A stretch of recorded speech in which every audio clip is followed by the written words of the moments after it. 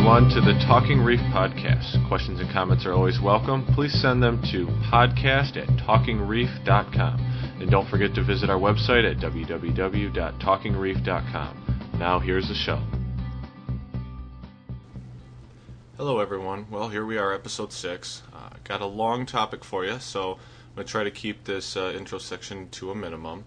I just wanted to say that so far the questions and comments that I've been receiving have been great. Have got some for you. Also, the subscriber rate has went up quite a lot in the last couple days. Just this last week, basically went from about an average of about 45 subscribers all the way up to over 60. So that was great to see. Also, the TalkingReef.com website have received a handful of registered users on there, and that's good to see. Starting to get a couple posts in the forums, also great. Make sure that you go out there and post any of your comments and questions out there. Start up some discussions with some fellow members and see what we can do there. I'm going to try to wrap that up, and right now I'd like to move on to the question and answer session. Like I said, I've got a good question this time, and we're going to use that as our main topic of the show. I've received many questions this week for the show, so what I'm going to do is I'm going to take the first question that I received this week, and I'm going to use that as the main topic of the show. The other questions are shorter, so I'm going to combine those into another episode that's going to follow this one shortly. I'm expecting it to be released within a couple days of this episode, hopefully sooner. I'm doing this because this episode was just about finished up when I received the additional questions. Basically, this question came earlier on in the week. I'd already written most of this episode and got it ready to go. And then over the last probably 2 days, I received a handful of other questions. So I'm going to turn those into another episode. It's just going to be easier for me to do. So for this episode's question and answer section, I have received a great question from the TalkingReef.com forums. And this, like the last episode, I'm going to take this and make it the main topic of the episode. There's no doubt that this is going to be a controversial topic, so I want to make sure that everybody understands that the following discussion is my opinion, nothing more. If you agree or disagree, I do want to hear from you. You don't have to write in a full email if you don't want. Feel free to go to the forums and post your comments there. This question was originally brought up, like I said, on the forums, so you can find this original topic there in the forums, and you can feel free to post any of your comments on there. Supporting, agreeing, disagreeing with what I'm about to discuss. So feel free to go out there, check it out, add your 2 cents, make some new posts, whatever you feel you want to do. So here we are, we're going to go on to the first topic. So for the first topic, we're going to discuss synthetic sea salts. Selecting a good salt mix. What to look for, what to stay away from. There are many things you want to look for when picking a synthetic sea salt, and many things that need to be considered. For starters, you need to understand what type of tank you have. Is it a fish-only tank, or is it going to be a full-blown reef tank? Since these tanks have very different needs, the type of salt that you use may be very important. Fish-only tanks do not have the important dependency on major and minor trace elements, and will likely do well with just about any off-the-shelf type synthetic sea salt. What are trace elements? That's a great question. I'm glad I asked. Trace elements are essential chemicals and minerals that are needed in your tank. Again, this is targeted more towards reef tanks, but they are important in fish-only tanks too, just not nearly as much. Examples of some trace elements would be magnesium, potassium, phosphate, and carbon. These elements are referred to as trace elements because they are usually only found and needed in trace amounts. Here's a great example, and a common misconception. Phosphate is a required element in all reef tanks. It must be there for proper coral health and growth. However, it is what is referred to as a trace element. It is a trace element in the sense that it should only be present in trace amounts. Basically, all synthetic sea salts are going to contain phosphate, and they should, but it should only be in small amounts. If you were to test a fresh mix of salt water with a home test kit, you should not detect any phosphate. It's there, but in small amounts, in amounts so small that a home test kit can't detect them.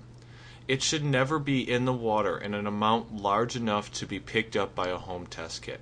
This is one of the primary reasons why you don't want to use tap water, and you want to keep a close eye on the type of food that you use. Phosphate is a common element in both, so make sure you pay close attention to those. Like I said, it is something that is supposed to be in your synthetic sea salts. So if you do see it written and the ingredients or the elements listed for those salts, don't be alarmed. It is supposed to be there. So, without getting into a full-blown chemistry lesson, when you're looking into salt mixes, you want to make sure that the mix you choose has the right amounts of needed trace elements. If you're working with a fish-only tank, you won't need to be too picky on the trace elements.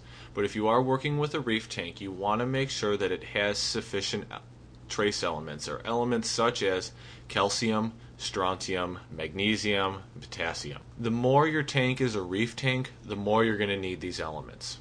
What I mean by the more it's a reef tank, the more coral you have, the more stony corals, the more invertebrates, the more clams, stuff like that, the more you're going to need these elements. Even invertebrates such as clams and stuff, and even oysters, they do require items such as calcium and strontium and magnesium. It is important for coral and invertebrate health. So if you don't have any of those, then these items, needless to say, aren't that important. But for the tanks that are reef tanks, it is important to make sure that you account for all of these chemicals and these elements and make sure that you maintain them on an ongoing basis. Okay, enough with the Chem 101. There are many great and in-depth articles on the internet regarding this topic. Many include very detailed chemical analysis of the salt. So, at the sake of plagiarism, I'm going to simply refer you to these sites. I'm going to put a list of them in the show notes. Feel free to go through and make your own decisions on which one is better or worse for your tank. If you have specific questions, feel free to send them in. I'll do my best to answer them. The other common thing that people look for in a salt mix is its solubility. In other words, how well does it dissolve in water? Some salt mixes do not dissolve as well as others. Some salt requires more stirring, more time to dissolve, and even aeration in order to properly prepare the mix for your tank. Some will leave the water looking cloudy and even dirty looking after you mix them, until you let them sit and properly dissolve into the water and get it prepared for the tank.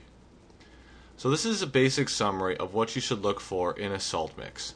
I'm going to refrain from recommending a specific brand.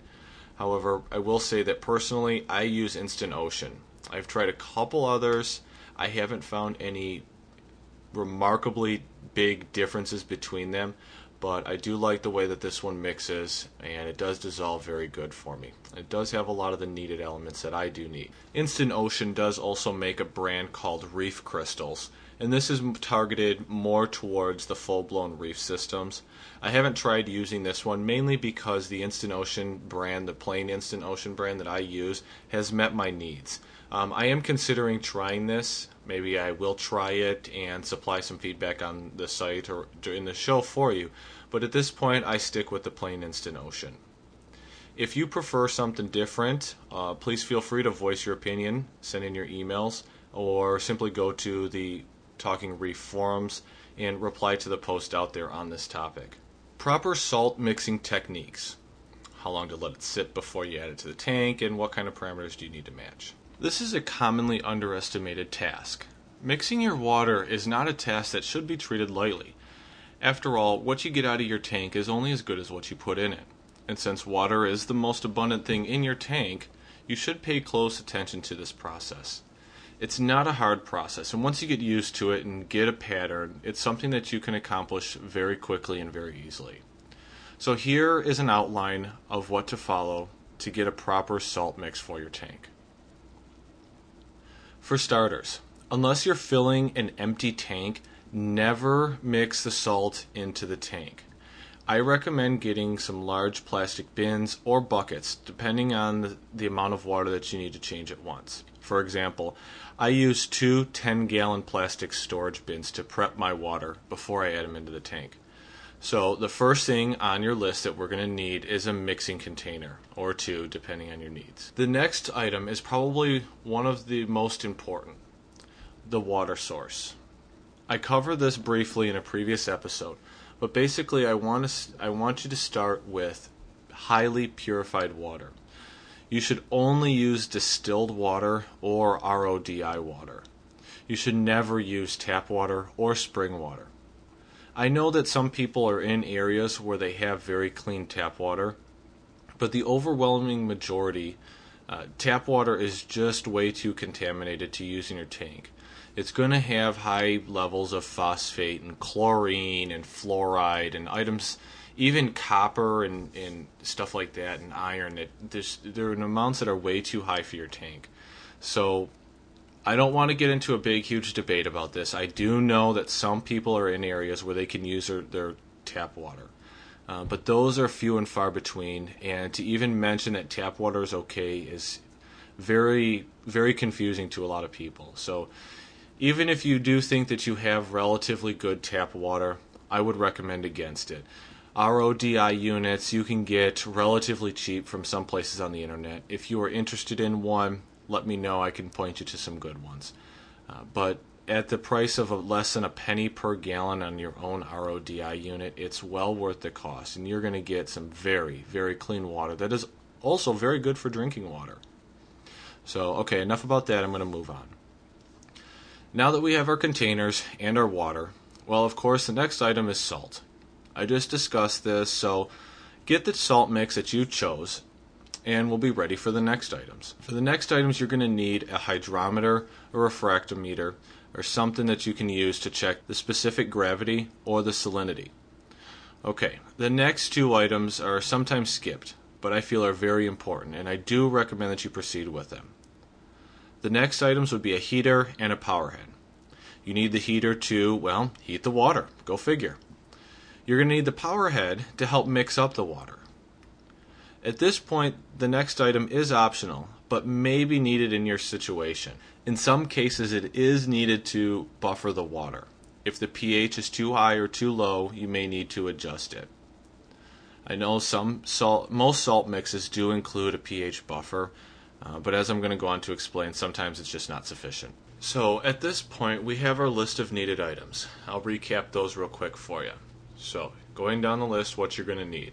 Some mixing containers, some RODI water, or distilled water, your salt, hydrometer, a heater, power head, and possibly some pH buffer if you need it. So now that we have all these items, you can start by filling the containers or container with water, purified water of course. Once the containers are filled, you should add your salt mix. Make sure that you read the instructions on your salt mix to get the proper mix ratio. For example, with Instant Ocean, you use 1 cup of salt for every gallon of water. So let's add our salt and stir it up. Now that we have our basic salt water mix, at this point we should add the heater and the power head. The power head will help keep the water heating up evenly and will help keep the water mixing while you're waiting for it to heat up. Once the water is fully heated to the temperature of your tank water, it's time to test the water. So get out your hydrometer and test the salinity, or the specific gravity. It's important to test this only when the water is heated up. As its water temperature rises, the salinity changes. If you have a bucket of salt water at 60 degrees Fahrenheit, and it reads at a specific gravity of 1.026, and then you heat it up to about 82 degrees Fahrenheit, you'll find that the specific gravity of the water drops. So any reading of the salinity when the water is not at the right temperature will be inaccurate. If your salinity is too low, simply add some more salt to the mix. You want to mix it up again and then test it again. If it's too high, you can add fresh water right to that mix it up, test it again. Continue to do this until you get the right specific gravity. If you get to the point where your bucket or container is filled up and it's off and you need to add more water to it, go ahead and take a gallon or so of the water out, pour it down the drain, and then add a little bit more water or salt, and you can continue building up as you need. It's a good idea to do this in small amounts so you don't run into that, but don't worry about it. You shouldn't get to a situation where you have to dump out the entire bucket. Once you get the salinity and the temperature on par, you need to check the pH level. While most salt mixes contain a pH buffer, it's important to get it a test to make sure that it's working and that it's enough. A simple test, and it's important. You don't want to screw up your tank's pH because you didn't test the water. If the pH is off, adjust as needed. Well, that's about it. You now have a properly mixed water and it's ready to go in your tank. Now, some people say that you need to let the water sit for 24 hours first, or that you need to aerate the water. A lot of this has to do with the salt that you use. I have found that with the Instant Ocean salt, I don't have to do any of this. So just keep in mind there are a lot of opinions floating around out there, and depending on the salt mix that you're using, you may or may not have to follow any of these procedures. So at this point, we're going to move on to the next main question. The next comment that was made was about using real seawater, water from the ocean. There's a couple good points and bad points about doing this. It should be noted that a lot of public aquariums actually do this because they have so much water that they go through. The aquariums that are located close enough to the proper source of seawater will actually pump in large amounts of ocean water and use them in their tanks. The other point is, since we are trying to duplicate natural seawater, well, what's better than natural seawater to actually do the trick for you? But with all that, there are many valid concerns about using real seawater. Really, it's only best if you live in a tropical or reef area. If you're lucky enough to live in the South Pacific or in the Caribbean, this may be a real option for you. If you don't live in one of those areas, there are a lot of things that you have to worry about. If you live in Florida or anywhere along the American East Coast, the coast around England, or anywhere else that's not in a tropical area, you might want to rethink this. And as I was saying, there are a lot of things that you do need to worry about. Some of those are the wrong trace elements or the improper amount of trace elements, the wrong mineral makeup, pollution from runoff in cities and industry. And the other one, which is to me one of the most important things, is the risk of foreign parasites, bacteria, fungus, and stuff like that.